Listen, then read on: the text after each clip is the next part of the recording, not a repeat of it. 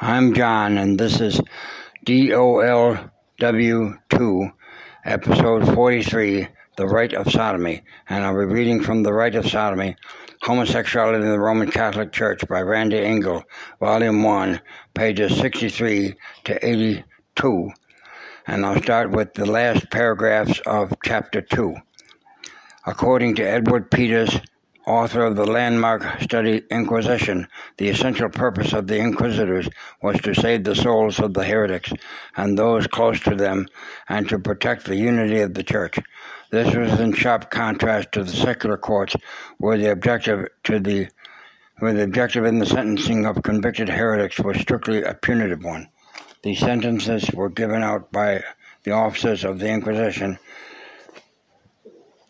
The sentences given out by the officers of the Inquisition were issued in the form of penance, following an act of contrition and a promise for reform by the penitent and absolution by the priest.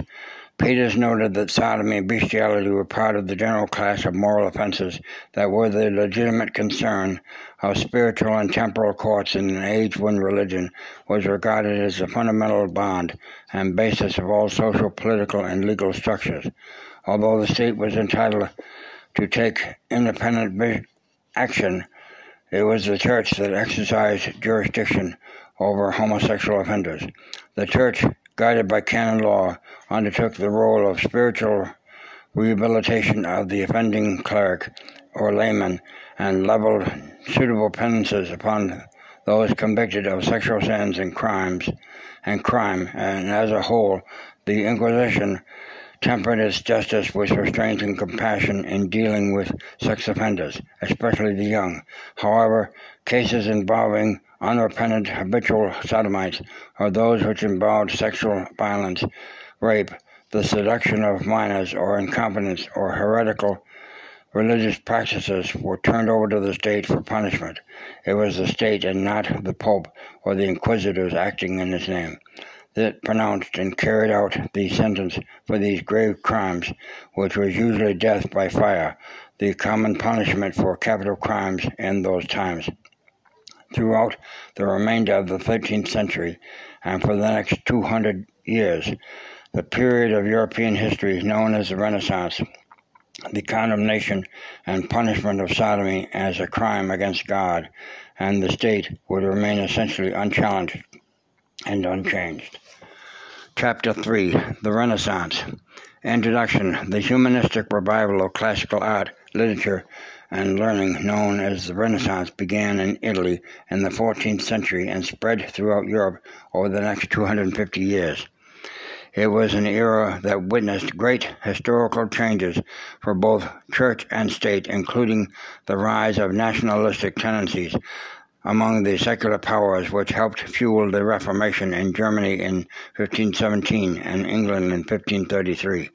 The discovery of the New World revolutionized European commerce and economics, stimulating the development of urbanization in the great cities of Europe and the rise of a new ruling class of wealthy merchants and bankers. There was also a weakening of the Christian moral life, especially among the upper classes and the church hierarchy, not excluding the Roman Curia and papacy, for whom temporal consideration generally overrode any competing religious and moral considerations. It was said of the Renaissance period that in the quest for the ideal Christian life, the code of holiness had been replaced by the code of greatness. Given the sad state of ecclesiastical affairs, it is more than passing interest that the only Renaissance pope to be canonized was St. Pius V, 1566 to 1572, whose pontificate was marked by a zealousness for the purity of the faith and a campaign for moral reform of the laity and clergy that included an end to the vice of sodomy, which the Pope termed the execrable libidinous vice against nature. At the personal level, the universality and objectiveness of Christian morals were undermined by the new heretical doctrines of the Protestant reformers, including justification by faith alone without reference to good works, the denial of freedom of will, which furnished an excuse for moral lapses, and the personal certainty of salvation in faith, i.e., subjective confidence in the merits of Christ. In terms of sexual morality, however, it would be a mistake to characterize the Renaissance as a period of unbridled sexual license, in which all expressions of carnal lust and sexual excesses were equally tolerated, if not encouraged. This most certainly was not the case, for whatever his moral failings and materialistic tendencies, the Renaissance man remained at the very core of his being fundamentally religious. This perhaps is the best explanation as to why throughout Renaissance Europe and England, the prevailing common sense view of sodomy was that it was an abomination. Studies on sodomy in Renaissance Italy. Among the great city-states that emerged in Italy during the Renaissance period was the Republic of Florence, considered by many to be the original model for the modern state in the world and birthplace of Dante Alighieri and the First Medici, and the Republic of France, mistress of the seas and center of Italian industry and commerce. Both Florence and Venice vied for the title of the birthplace of statistical science, and both city-states kept detailed historical records, including population statistics and legal and juridical records, including convictions for sodomy and other vices, making them an historian's paradise. In recent years, a number of historiographers have chronicled the rise of homosexual practices in Renaissance Italy and Europe. Oxford Press has published at least 2 major works on the subject. Guido Ruggiero's The Boundaries of Eros, Sex, Crime, and Sexuality in Renaissance Venice, 1985, and Michael Rock's Forbidden Friendships, Homosexuality in the Male Culture in Renaissance Florence, 1996. In 1989, Harrington Press, an imprint of Haworth Press, Inc., that publishes a large number of homosexual texts, published a more generalized study, The Pursuit of Sodomy, Male Homosexuality in Renaissance and Enlightened Europe, edited by Kent Gerard and Gert Herkina. The term sodomy, as used in all these historical references, encompassed a broader definition than strictly anal penetration in general usage. Sodomy was equated with male same-sex acts of every kind, including mutual masturbation and fellatio. However, the terms sodomite and bugger were usually reserved for the man who was judged to be addicted to the vice and who took the active role in the same-sex act, typically with a younger partner. As you shall see throughout Europe, sodomy in all its forms was a dangerous and punishable crime, with penalties ranging from large fines and exile to burning at the stake. Sodomy in Renaissance Florence. In his excellent study on sodomy and the evolution of the office of the knight in Florence, Michael Rock made it clear that for the Renaissance man, homosexual behavior and not homosexual identity remained the cornerstone of common thought on the subject. Florentines felt no compulsion to organize their understanding and representation of sexuality based on sexual deviancy alone, he said. In their mind, any man was seen as being capable of engaging in sodomy as well as normal sexual relations with women. Hence, they did not seek to segregate males exclusively according to the object of their sexual desires.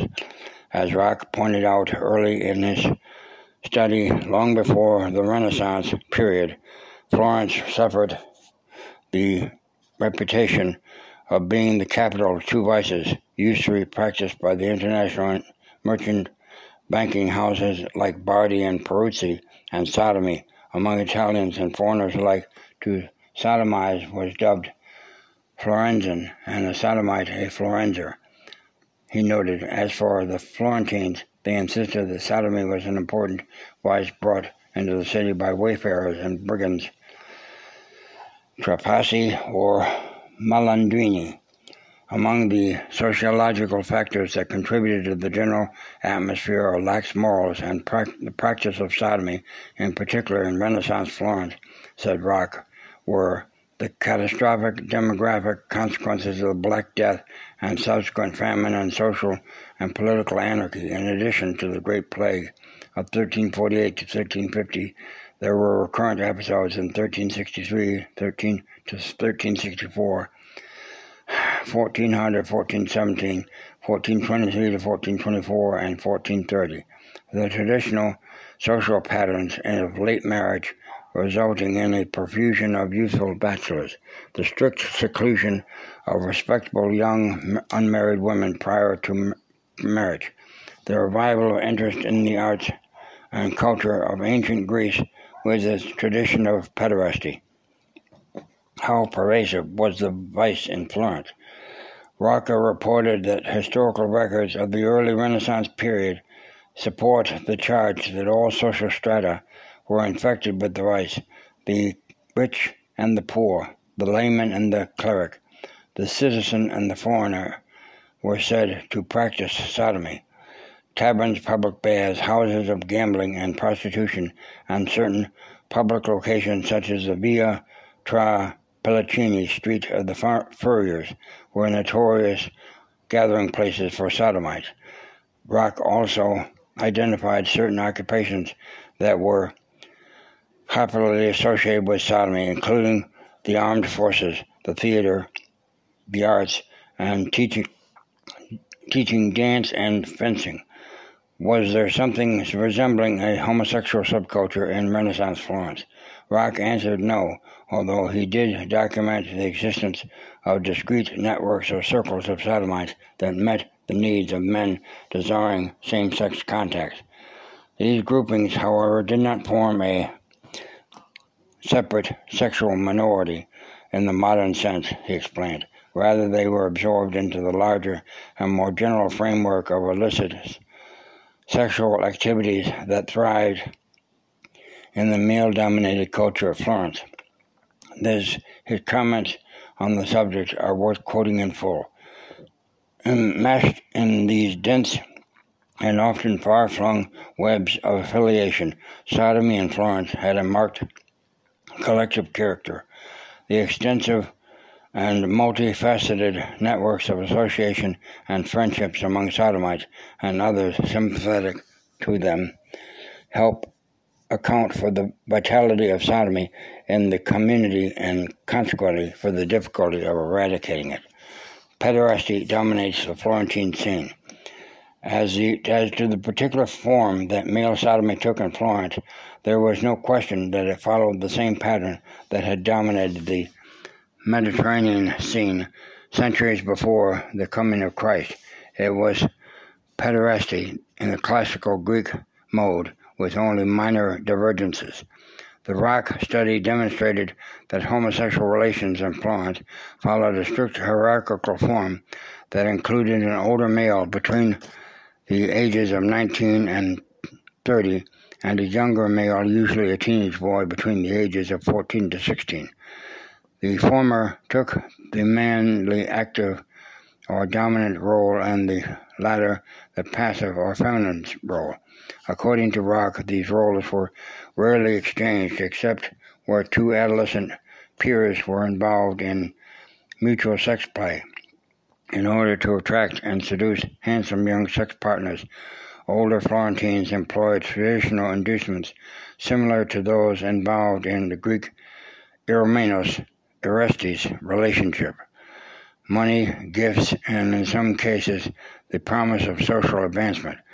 If the youth was very poor, an offering of food or housing was usually sufficient to entice him to sexual service, Rock remarked.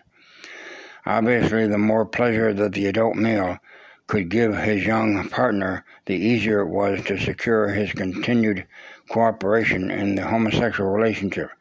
Rock noted that the Venetian libertine priest Antonio Rocco, who in his Apologia for Pederasty, L'Alcibiade Fanciullo a Scala circa 1630, contended that while the adolescent takes natural and physiological pleasure in being penetrated, it is a conscientious lover's duty to foster that pleasure.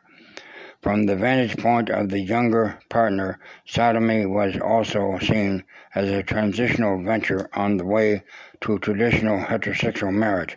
Rock made the important point that although some men referred to their younger sexual companion as their girl or their woman, and to boy prostitutes as bitches, the teen partners themselves did not appear to suffer from any sexual gender identity crisis. That is, they did not think of themselves as women, even though they permitted their bodies to be used like women. One of the most important revelations of the Rock study was that consensual homosexual relationships involving two grown men were virtually unheard of in Florence. As Rock stated, sex between mature men was, with rare exceptions, unknown. It was considered both dishonorable and feminine for any full-grown man to play the woman's part. Even those men who sought out same-sex relations exclusively, he said, habitual or inveterate sodomites were known to exist in Renaissance Florence as a small group of older unmarried men, but their passive partners were teenage boys, not their peers, Rock explained. Mendicant orders led campaigns for moral reform. Although Florence had among the most severe laws against sodomy in all Europe up until the early 1400s, these statutes were unevenly and sporadically enforced. As noted earlier, patterns of late marriage and the isolation of young women before marriage had ingrained sodomy into the very social fabric of Florentine society, making wholesale enforcement of such laws virtually impossible. Most sodomy cases that made it to the Florentine courts involved notorious habitual offenders, including older men who played the passive role, violent and or statutory male rape, including child abuse and gang rape, blasphemy or sacrilege, or cases in which foreigners were charged with sodomizing Florentine boys.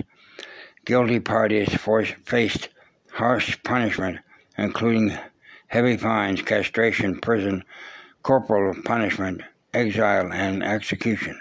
Historian Rock said that the opening of the 15th century marked the beginning of a radical shift in public attitudes toward sodomy in Florence, whose citizens demanded a more rigorous enforcement of anti-sodomy laws and an end to laissez-faire tolerance of the vice by public authorities. At the same time, there was an effort to make the punishment more aptly fit the crime, especially when the case involved adult first-time offenders and youth. Among the many factors that contributed to the public's groundswell for a campaign of moral reform in Florence and other cities of Italy and Europe was the growing popular belief that God had sent the plague, famine, and incessant fratricidal warfare as a punishment for the widespread practice of sodomy. This apocalyptic message that recalled the destruction of Sodom and Gomorrah by fire and brimstone for the crime of sodomy was reinforced by the two of the greatest preachers of repentance of the late Middle Ages, the saintly Franciscan Italian missionary and miracle worker St. Bernardino of Siena, and the remarkable Dominican moral reformer Girolamo Savonarola. St. Bernardino of Siena, 1380 to 1444. Known worldwide as the Apostle of Italy, the mendicant friar Bernardino degli Albizecchi traversed the great cities and smaller villages of central and northern Italy for more than 40 years with his call to the faithful, including his own brothers of the Observant and Order of Friars Minor, to reform their lives. Born into a noble and influential Sienese family, Bernardino, like St. Peter Damian, suffered the loss of his parents at a young age and was likewise reared by relatives, in this case his pious aunts. In 1402, at the age of 21, Bernardino received the Franciscan habit at the Friary of San Francisco in Siena that belonged to the Observant branch of the Order of Friars Minor. 2 years later, after his profession and ordination, he founded a new Observant friary outside the city called La Capriola, where he led a quiet and secluded life of prayer and study of Holy Scripture. It was not until 12 years later, in 1417, that Bernardino emerged from the friary to begin his public ministry to promote morality and regenerate Italian society under the banner of the Holy Name of Jesus. As all his biographers, including Franco Mormando, have confirmed, in an age when preaching was the most important means of mass communication and mass instruction of the faithful, the holy and charismatic Bernardino drew thousands of listeners to his sermons, many of which, by necessity, were preached in the town square to accommodate the vast crowd. His audience embraced the entire spectrum of society, said Mormando, from the most influential and powerful personages of church and crown to the poorest and humblest laborers, farmers, and servants, from the most educated circles of society to the most illiterate peasant. Yet the friar's message remained the same for one and all: repent and reform your lives. Bernardino attacks sodomy in Lenten message. With the same vigor and explicitness of St. Peter Damian 370 years before him, Bernardino rarely missed an opportunity to denounce the sin from which even the devil flees in horror, the sin of sodomy, explained Mormando.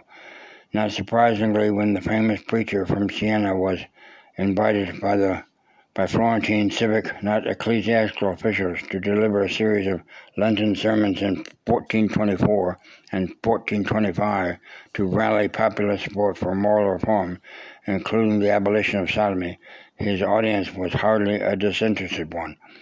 These lengthy sermons demonstrated a remarkable knowledge of some of the causal factors that we now associate with homosexuality, as well as insights into the nature of the vice and the effects it produces on males unfortunate enough to be caught up in the vice. St. Bernardino preached, "No sin has greater power over the soul than the one of cursed sodomy, which was always detested by those who lived according to God. Such passion for undue forms borders on madness. This vice disturbs the intellect, breaks an elevated and generous state of mind, drags great thoughts to petty ones, makes moral pusillanimous and irascible, obstinate and hardened, servilely soft and incapable of anything. Sodomites unrepentant will suffer more pains in hell than anyone else, because this is the worst sin there is." Rocca, also among the friar's biographers, recorded that Bernardino portrayed the inveterate sodomite as a man who is apathetic toward the fair sex, opposed to marriage, a hater of children, and practitioners of sterile and perverted sexual practices which greatly offended God. In his sermons, the friar claimed that some men who become habitual sodomites in their youth continue to use boys sexually as in maturity, and that these individuals, once past the age of 32 or 33, found it especially difficult to give up the vice, said Rock.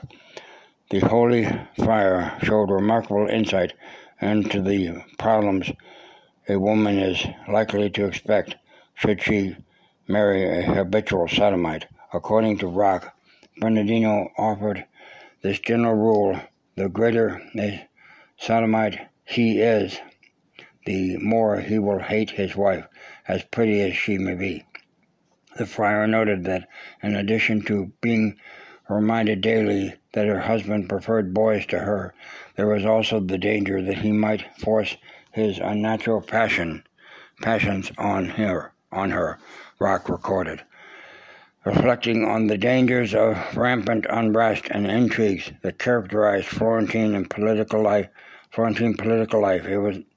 the friar drew a connection between homoerotic loyalties and the subversion of the common good.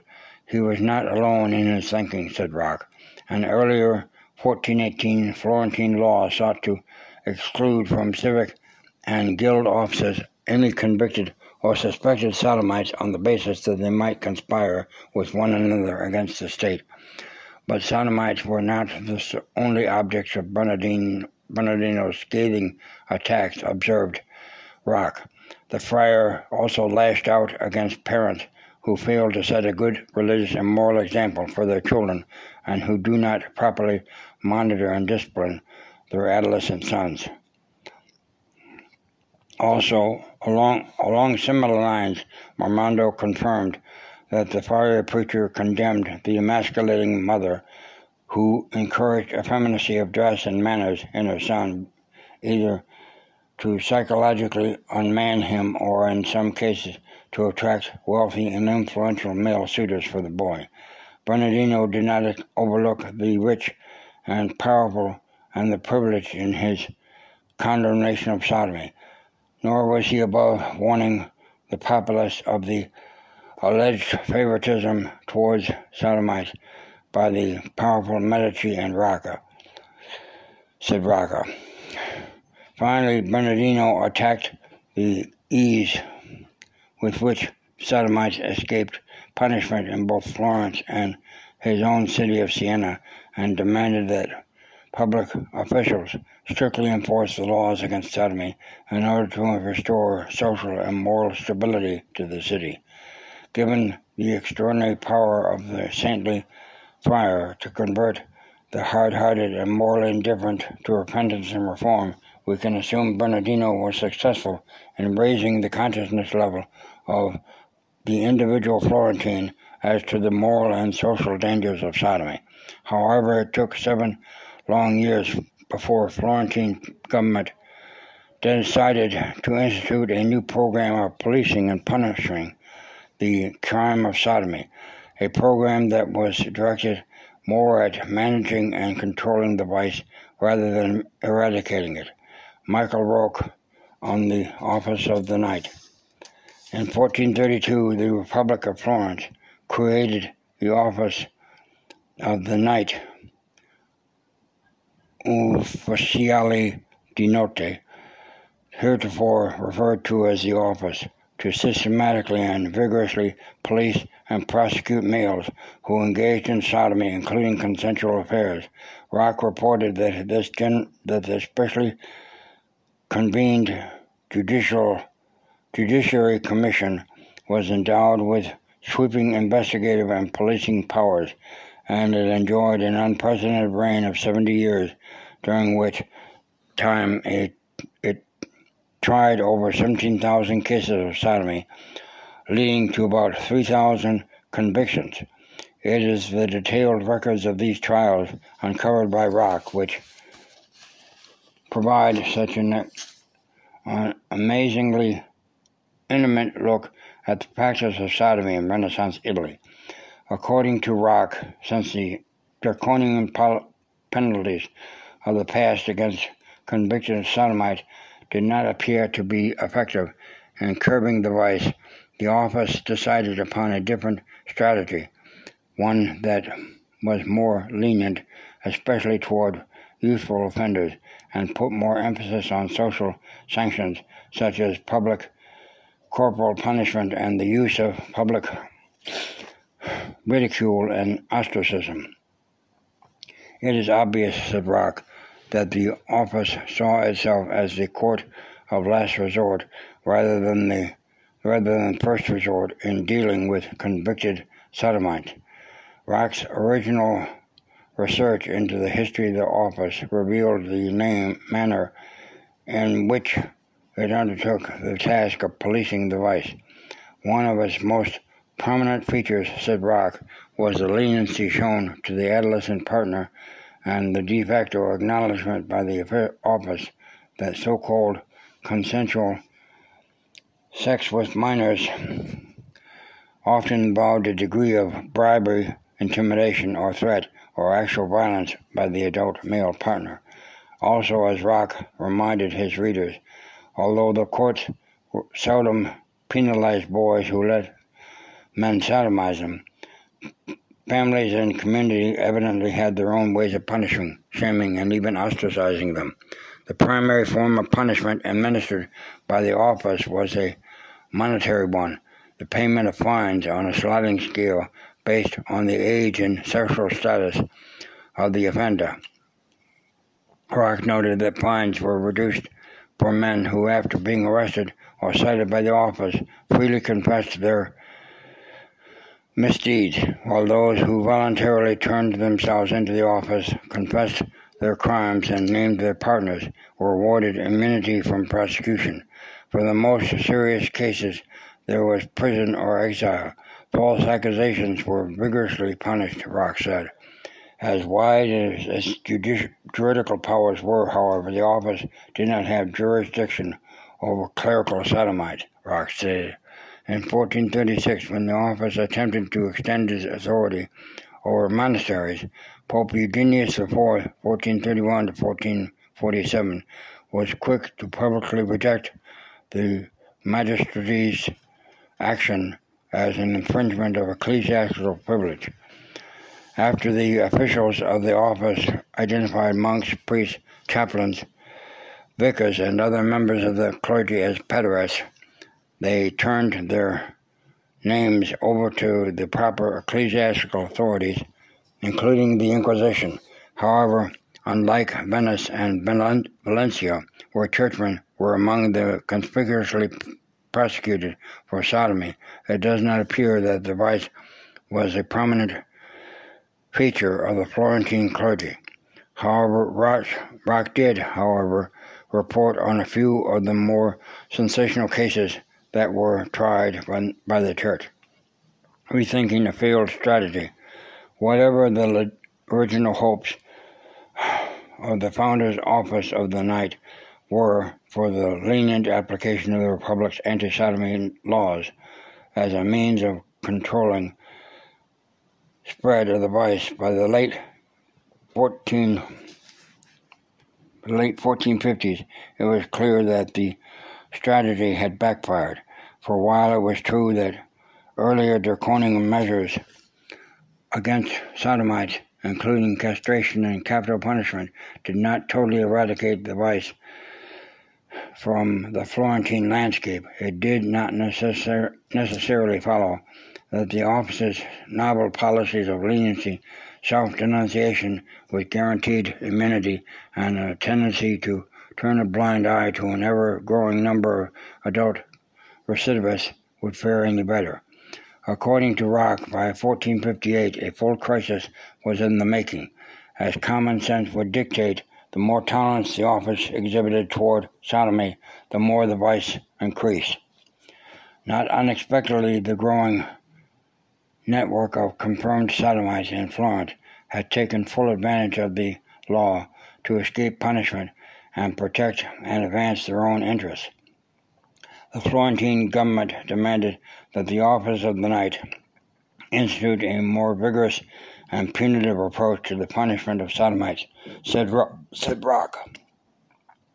The officers of the night countered this order with the argument that such action unfairly discriminated against the poor, who made up the bulk of convicted offenders, for unlike the rich, they could not pay larger fines, nor could they escape punishment by going abroad. This conflict of interest, as Rock noted, reflected the considerable differences that often existed between prescriptive norms, and practice between laws against sodomy and their enforcement. In actuality, these differences were never entirely resolved.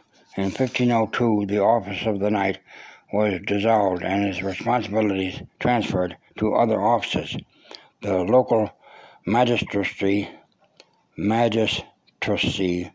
continued to handle the everyday garden variety of cases of sodomy using fines and public humiliation as punishment, reported Rock. More serious and politically explosive sodomy cases, such as those involving the use of violence and forcible rape, multiple crimes including murder, cases involving Jews, and cases of sodomy that took place in churches, were turned over to higher criminal courts such as the Watch of Eight, Rock confirmed. Fra Girolamo Savonarola, Wars Against Sodomy. While this great debate was being carried out in the secular realms in Florence, the Dominican entered the fray in the person of Girolamo Savonarola, another of the great religious protagonists of the Renaissance era, whose demand for moral reform sent shockwaves throughout Florence, the Papal States in Rome, the seat of the Roman Curia and the papacy. Savonarola was born at Ferrara on St. Matthew's Day, September 21, 1542, the third son of a noble family who had come from Padua to settle in Ferrara at the invitation of Niccolo III of the great house of Este, a rival to the Medici, and their patronage of literature, the arts, and science. William Clark, one of Savonarola's English biographers, has noted that from early childhood Savonarola possessed a serious, almost sorrowful nature that continued to characterize his adult life and religious ministry. The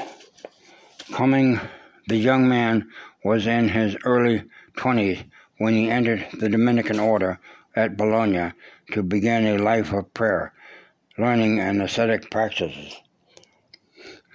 In 1481, the preacher's superior sent him to Florence, where it appeared that his strident preaching on the need for repentance and reform offended the ears of the populace, most especially the courtiers of the ruling house of Lorenzo de' Medici.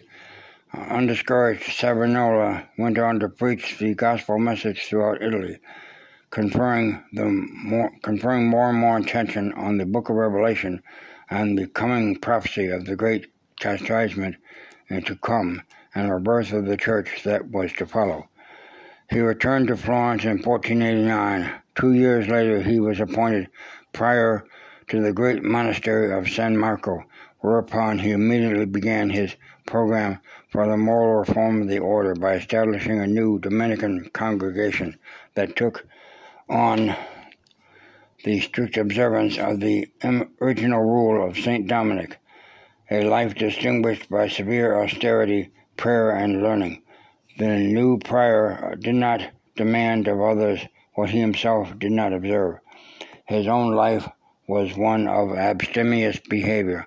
He undertook great fasts and wore only the coarsest and most patched clothing in an age when clerical fornication, adultery, and concubinage were the rule rather than the exception.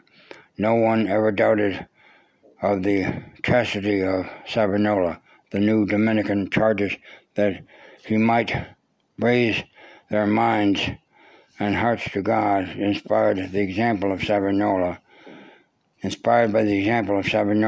the ranks of his small congregation quickly swelled to 238 monks, many of whom were drawn from among the most prominent families of the city.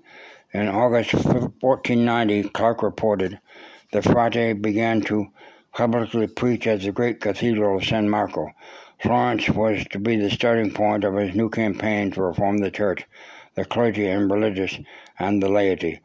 This time thousands of Florentines flocked to hear him denounce the immoralities and vanities of the age.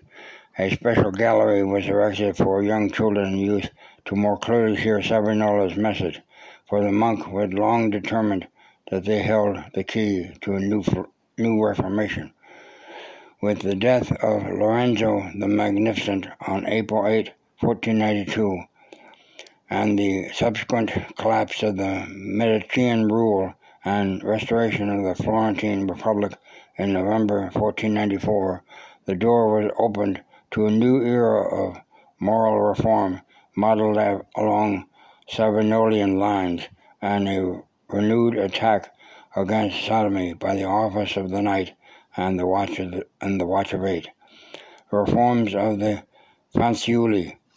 One of the most interesting aspects of Savonarola's program for the eradication of sodomy, as reported by Rock, was that involving the conversion and rehabilitation of the Fanciulli, the delinquent and often violent and licentious adolescent boys of Florence, many who regularly offered their sexual services as passive partners to the other sodomites of the city.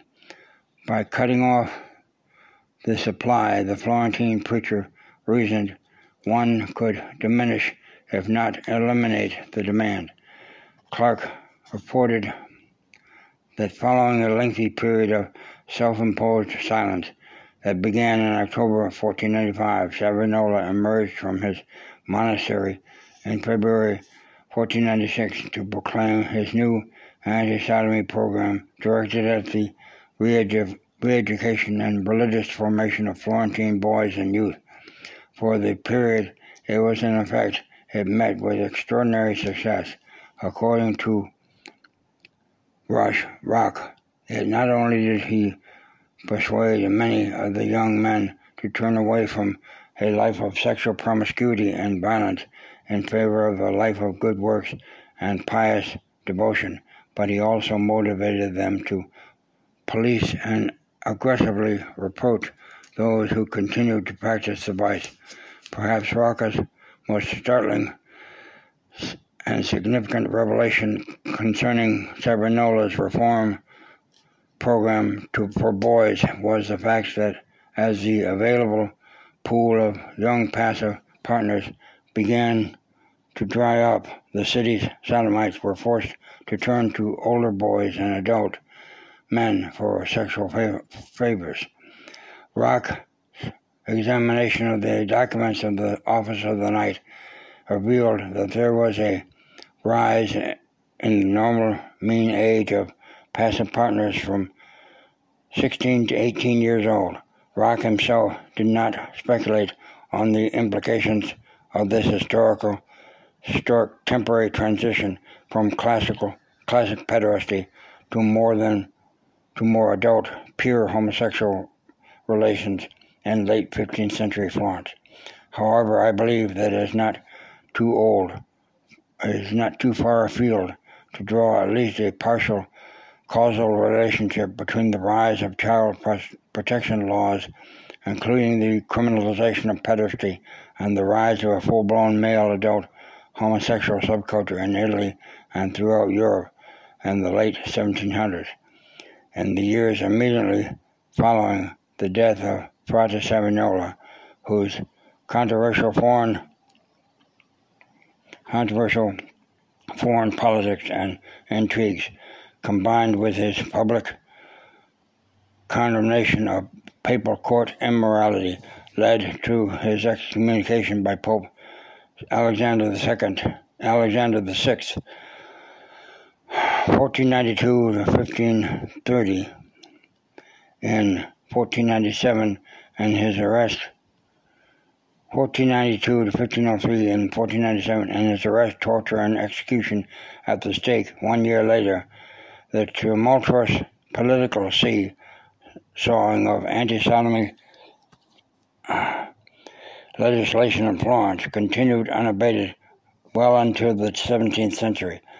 From Renaissance Florence, we now transport the reader to Renaissance Venice, clerical sodomy in Renaissance Venice.